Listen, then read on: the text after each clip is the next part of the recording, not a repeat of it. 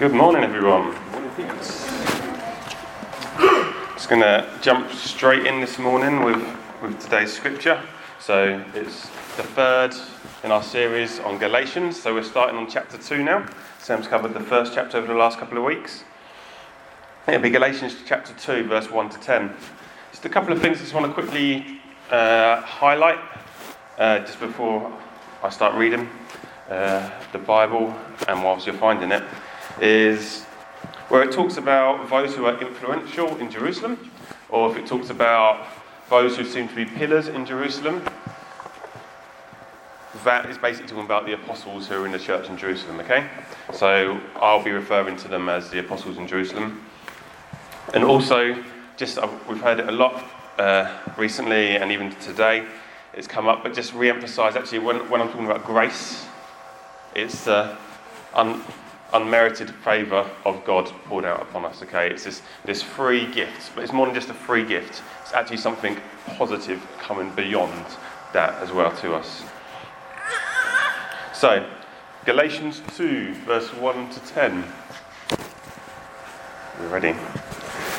It says, "Then, after 14 years, I went up again to Jerusalem with Barnabas, taking Titus along with me. I went up because of a revelation and set before them, though privately before those who seemed influential, the gospel that I proclaim among the Gentiles, in order to make sure I was not running or had not run in vain. But even Titus, who was with me, was not forced to be circumcised, though he was a Greek. Yet, because of false brothers secretly brought in, who slipped in to spy out our freedom that we have in Christ Jesus, so that they might bring us into slavery, to them we did not yield in submission even for a moment, so that the truth of the gospel might be preserved for you. And from those who seem to be influential, what they were makes no difference to me. God shows no partiality. Those, I say, who seemed influential added nothing to me. On the contrary, when they saw that I had been entrusted with the gospel to the uncircumcised, just as Peter had been entrusted with the gospel to the circumcised, for he who worked through Peter for his apostolic ministry to the circumcised worked also through me for mine to the Gentiles. And when James and Cephas and John, who seemed to be pillars, perceived the grace that was given to me, they gave the right hand of fellowship to Barnabas and me, that we should go to the Gentiles and they to the circumcised. Only they asked to us to remember the poor, the very thing I was eager to do."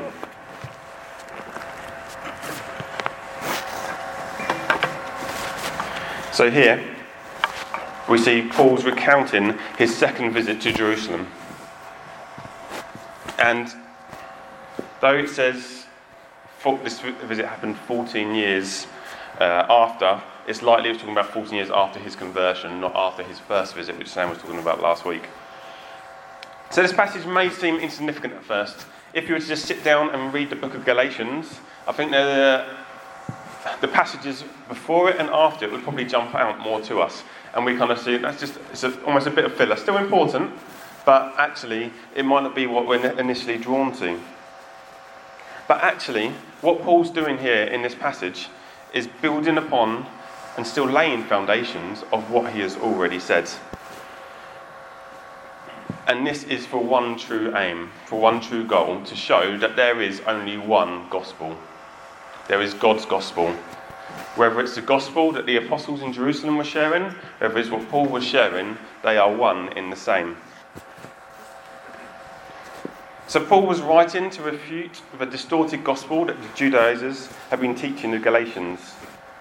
They had been teaching that salvation isn't by grace alone, but they've been teaching that it's Jesus plus something. As you remember, Sam went to great lengths to talk to us about that in the first week, didn't he? That actually the gospel message should be Jesus plus nothing.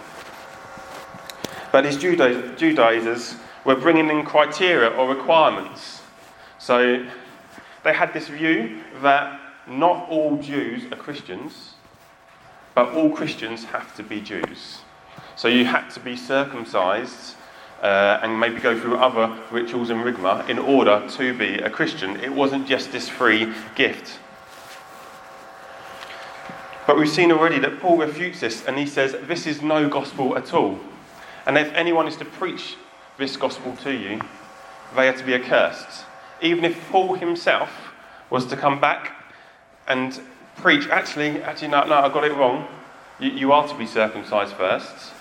Paul's saying, no, don't even listen to me then, and I'm to be accursed, because this is the gospel that I received from Jesus. No man taught it to me. It was direct revelation from God.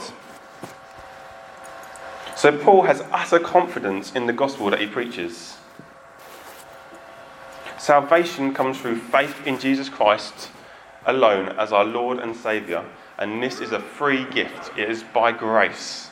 It's totally all of God. It's not deserved. It's not earned. Coming back to what Sam said the other week, it's coming back to Jesus plus nothing. So in today's passage, Paul clearly lays out two reasons as to why he went to Jerusalem for the second time. One was because of a revelation from God. And two, it was to ensure that he's not run or running in vain. So let's start by looking at the revelation from God. So we're not actually told specifically in Scripture what this revelation was. Lots of people suspect it's actually, if you go to Acts 11, Agabus gives a prophecy to Paul about a famine coming in Jerusalem. And so Paul went on a relief mission with Barnabas, and it's quite likely that all fits in together with when Paul will go to his second mission. So lots of people put it down to that. But actually, we don't know for certain that's what it is. But I think the really important thing to note here is God is in Paul's journey to Jerusalem. Whatever the revelation was, it was a revelation from God. It is God ordained.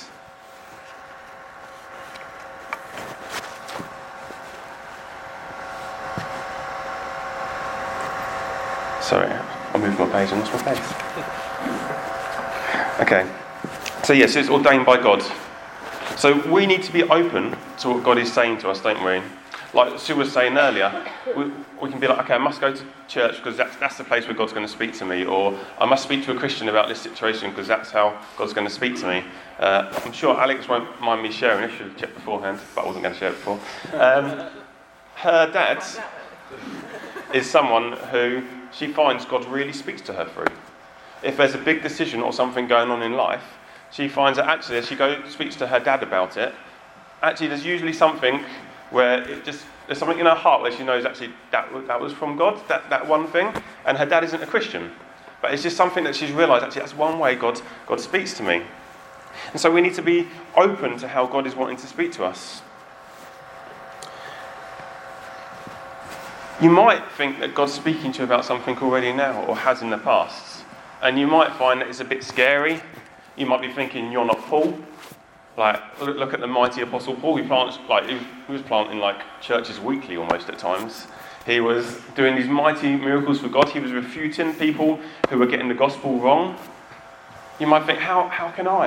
I'm small, I'm little. How can I have this calling for God, whatever that may be on your heart? But I just want to jump back to verse 8. It says, "For he who worked through Peter for his apostolic ministry to the circumcised worked also through me for mine to the Gentiles." So the same God that was working through Peter, you could almost see him as the head of the Jerusalem church, at the forefront of God's mission to the Jewish people, the same God working in him was working through Paul, who we saw just last week was someone that was persecuting the church to begin with, wasn't he? Was giving his all against them. And yet by the grace of God, Paul says, I am what I am. By the grace of God, God turns around Paul's life and gets him living for him wholeheartedly. So the same God is at work in both of them. In 1 Corinthians 12 it says, "Now there are varieties of gifts, but the same Spirit. And there are varieties of service, but the same Lord. And there are varieties of activities, but it's the same God who empowers them all in everyone." So it doesn't matter how small you feel, how insignificant you feel. It's God we need to rely on. He's the one that calls. But it says that unless God builds a house, we labour in vain. or it says the builders labour in vain. So it's almost like a funny twist, isn't it? But it's like saying, actually, we need to give ourselves to what God is doing, and then it will last, and then it will bear fruit. But it's actually God that's doing the building. It's by his grace. Paul says, I worked harder than all the other apostles. But it was not I, but the grace of God that was in me. So it doesn't matter how small we feel, how insignificant we feel. It's by his grace. So whether it's the Apostle Paul, whether it's Mike Bett, Steph Liston, who was here the other day, Sam, Mike, Neil, Nigel, you might see all these people doing things. Or what Sue, what she shared earlier, and you might be like, I couldn't get to the front and share that. But the same God is at work in everyone, empowering all those things in all those people. Moses, when he parted the Red Sea by lifting his staff, that was the same God at work through him, who's at work in you if Jesus is your Lord and Saviour.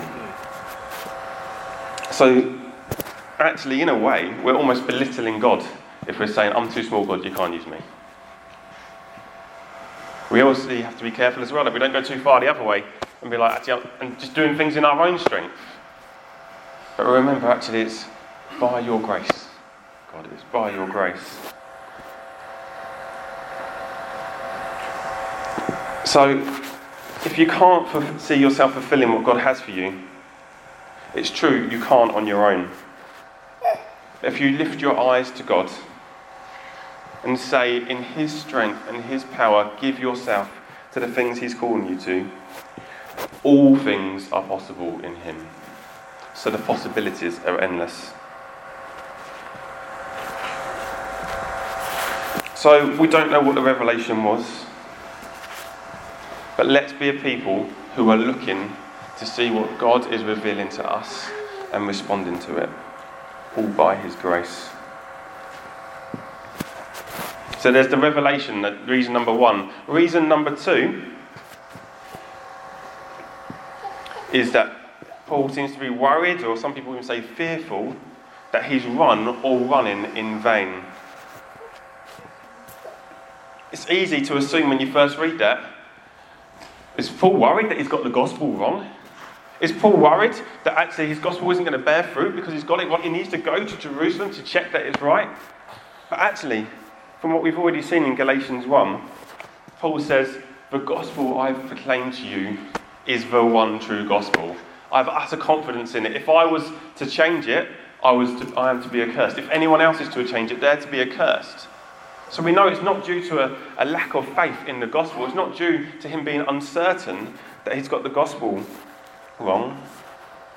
But it would appear that there's a fear of fruitlessness. See, if the apostles in Jerusalem have been affected by the Judaizers, their gospel might have become Jesus plus something. And if they're building a church upon Jesus plus something, and the Gentiles are building a church upon Jesus plus nothing, the two don't go together, do they? There will be division among the church, and it can cause fruitlessness to come from Paul's mission.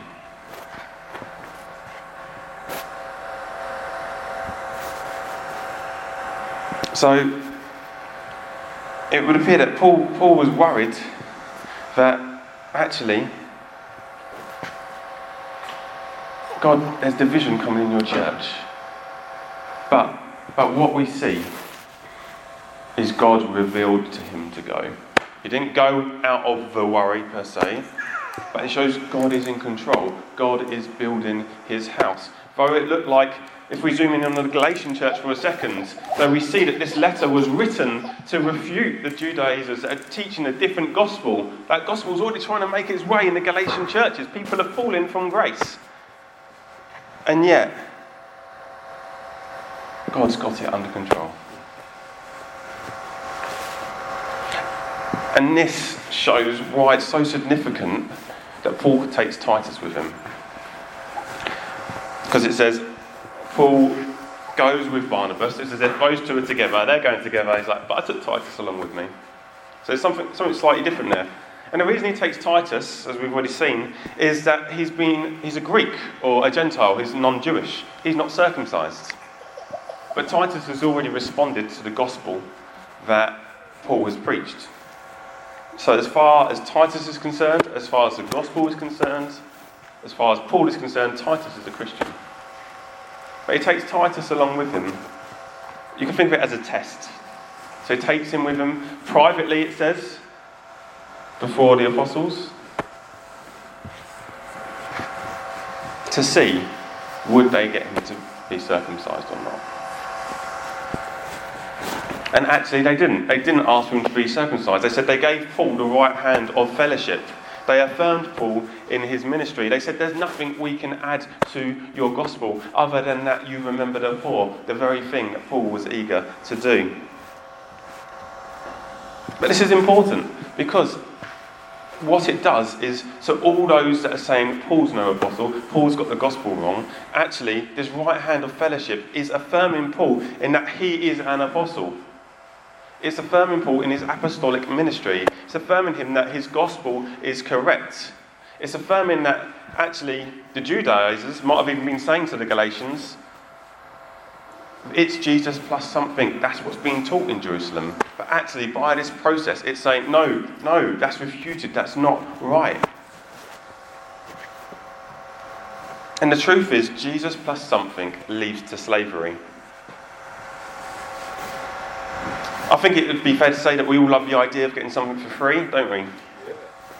We might go shopping, see an offer, buy one, get one free, buy two, get the third free. And these deals, they kind of pull us in, don't they? And we find it really easily as that's why we justify getting that thing. We might not have been after that thing in the first place, but it's free, so why not? But how amazing would it be to truly get something for free? Something that didn't require you to make a purchase in the first place. Let's be honest. If something comes along that we think of as quite big and quite important or amazing or something we really want, and a shop just said, take me for free, you'd think, okay, what's the catch? What's the con here? Like, okay, I understand that if I do something myself, I might get something out of it. But to get something totally for free? But this seems to be the perspective that the Judaizers are coming from. They think nothing is ever totally free. They think that as Jews, they've had the heritage of the people of God. So of course, if anyone knows what God really wants, it's not the Gentiles, it's the Jews, isn't it? They already had the Old Testament. They've been the people of God for many, many years. They know what God truly wants, not what someone's had as some revelation. They think that there are requirements or criteria that need fulfilling in order to receive the gift of salvation. That you can't be saved unless you obey these criteria. Let's pick up on verse 3 in the passage. I'm just going to read from there again. It says, "But even Titus, who was with me, was not forced to be circumcised, though he was a Greek. Yet because of false brothers secretly brought in, who slipped in to spy out our freedom that we have in Christ Jesus, so that they might bring us into slavery, to them we did not yield in submission even for a moment, so that the truth of the gospel might be preserved for you." Have a clue what the time is? Cool, lovely. So, I couldn't see the clock. Alright. Just note for a second. It says the false brothers secretly brought in. So I've been referring to them as Judaizers. I can't even say that word, I'm not going to say it anymore. But secretly came in. It's not necessarily obvious to spot. People can secretly come in. People look like they are fully saved, look like they are preaching the normal gospel, and it might just be small perversions here or there. But as we've already heard, the gospel of grace is like our plumb line, isn't it? It's what we measure everything else from. And we need to make sure that we are measuring everything that's coming our way with that gospel, with that plumb line. Even what I'm saying to you this morning, you need to be listening and thinking, actually, is that quite right? Is that biblical? Like, we're to weigh and test all things. It's so easy to be pulled astray. So, I've got it again. The Judaizers' teaching might seem harmless to us at first, yet Paul vigorously stands against these ideas, saying that these aren't just teachings that are wrong, but they're harmful. These teachings of Jesus plus something, of criteria and requirements that need to be met in order to be saved, actually bring you into bondage, actually bring you into slavery. It says, who slipped in to spy out our freedom that we have in Christ, so that they might bring us into slavery. Slavery to what? Well, actually, Jesus came to fulfill the law for us. That we no longer have to try and earn our salvation by following laws and requirements, by fulfilling certain things. But Jesus fulfilled all of that for us. But the Bible talks about those laws as like living under law, as like being slavery. It says it's like being married to someone who points out every single flaw you have. Every single time you do something wrong, they point it out, but do nothing to help you. And there's nothing that can be done by them to help you. It doesn't bring life. It just squeezes down on you and pushes you down. Ephesians 2 puts it like this: for by grace you have been saved through faith. And this is not your own doing. It is the gift of God, not a result of works, so that no one may boast. For we are his workmanship, created in Christ Jesus for good works, which God prepared beforehand that we should walk in them. Even the good works that God has for us are by his grace. He's prepared them beforehand. He calls us to them. He gives us the strength to do them. This is Paul's gospel of grace. It's not by work, not by deeds or achievement of our own, but we are saved by receiving God's free gift of righteousness by faith. There's no other criteria. There's no other requirements. But it's just simple faith. So you can see why Paul says any other gospel is no gospel at all.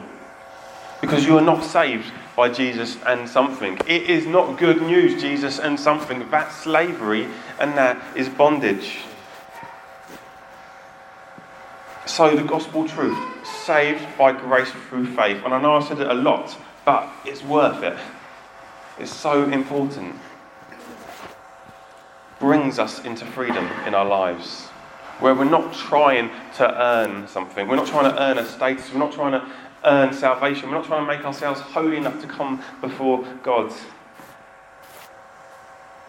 And it keeps us free from bondage.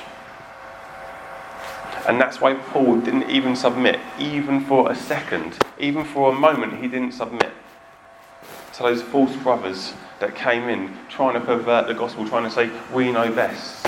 Because he knows the consequences are disastrous. So we need to protect the truth of the gospel. And as Sam was just reminded us, actually we need to live by the truth of the gospel daily. The grace isn't just for the point of salvation, but we are to receive the abundant gift of grace and righteousness every day, that we may rule and reign in life. Do we feel like we're ruling and reigning in life? That's a promise of Scripture.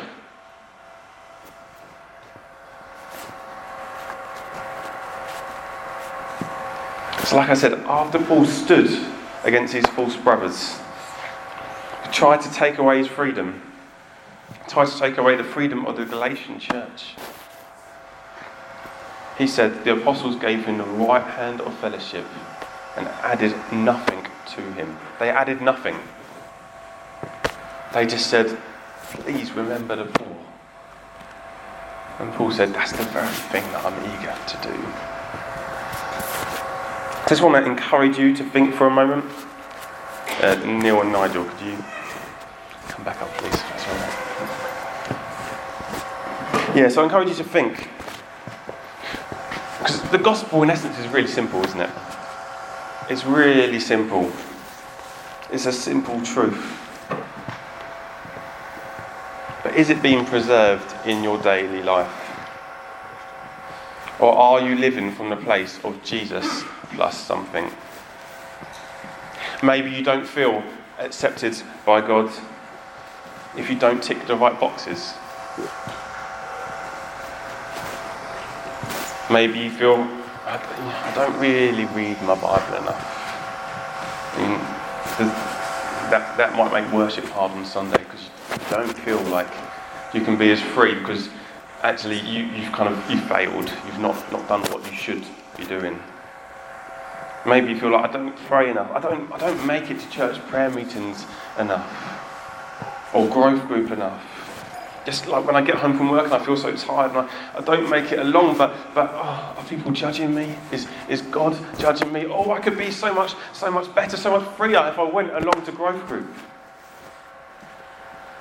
Maybe you're slipping into old habits of sin, things that you thought, oh my God, I thought I dealt with that, and I'm gonna do it now. I'm gonna not look at that, or I'm not gonna do this, or I'm gonna really hold my tongue and try not to swear, or whatever it may be. Maybe you're striving to attain some level of goodness. Or maybe you're just doing life in your own strength. Thinking, okay, God, I've got this to do, I've got this to do, I've got this to do. Right, so today I'll do this and this and this, and do this and this and then that. I think that one's a real stickler for me. Even this week, there's been times where I've got home from work and I just really felt God impressing on me. Sit down, relax, just put some worship music on. And actually that's turns into a really joyful time of just resting in God. Resting in God. I can think, actually, I want to rest, so I'm going to put the TV on. Or like, oh, how do I rest in God when the Bible sometimes can seem so challenging to read? Like, I try and read it and I'm really tired. And actually, I just found that just putting some worship music on and just sitting down was really refreshing. Really refreshing. So I just encourage you, if any of these things are speaking to you, if you've slipped into trying to tick the right boxes rather than living from a place of grace, maybe you realise, actually, I don't think I've ever lived from this place of grace. And just in a moment, I'm just going to give an opportunity to respond to that. That's not a judgmental thing. I think all of us in this room would be honest if we were saying, at times, we all struggle with some of these things. We all fall into that place of trying to, actually I haven't done that, I haven't did that, I don't quite feel worthy, or I've done that, and I shouldn't have done that, God, and woe is me. But this is the good news of the gospel, it is by grace. It says, let us then with confidence draw near to the throne of grace, that we may receive mercy and find grace to help in our time of need. Jesus, the great high priest, has suffered all the weaknesses that we go through, all the temptations that we go through. And he says, the way you beat them, the way you live, is you come to me, you come to my throne of grace and receive grace and mercy to help. And so in a second, Neil and Nigel are just going to play a song for us, and it's just, if that's the way you want to respond to that. If there's someone that's next to you that you want to pray with you, do that. But I just encourage you, if this is really speaking to you, or something this morning has been speaking to you this morning, just come forward for prayer. It's not about coming to the front, doesn't mean, suddenly I'm closer to God. It's not about that. We said it's by grace. It's about you and God. But actually, sometimes there's just something in that prophetic act of saying, God, I'm struggling with these things, but I'm choosing to walk forwards as a prophetic act to say, God, I need you. I need you to change me, and I need you to help me. So any of those responses are fine.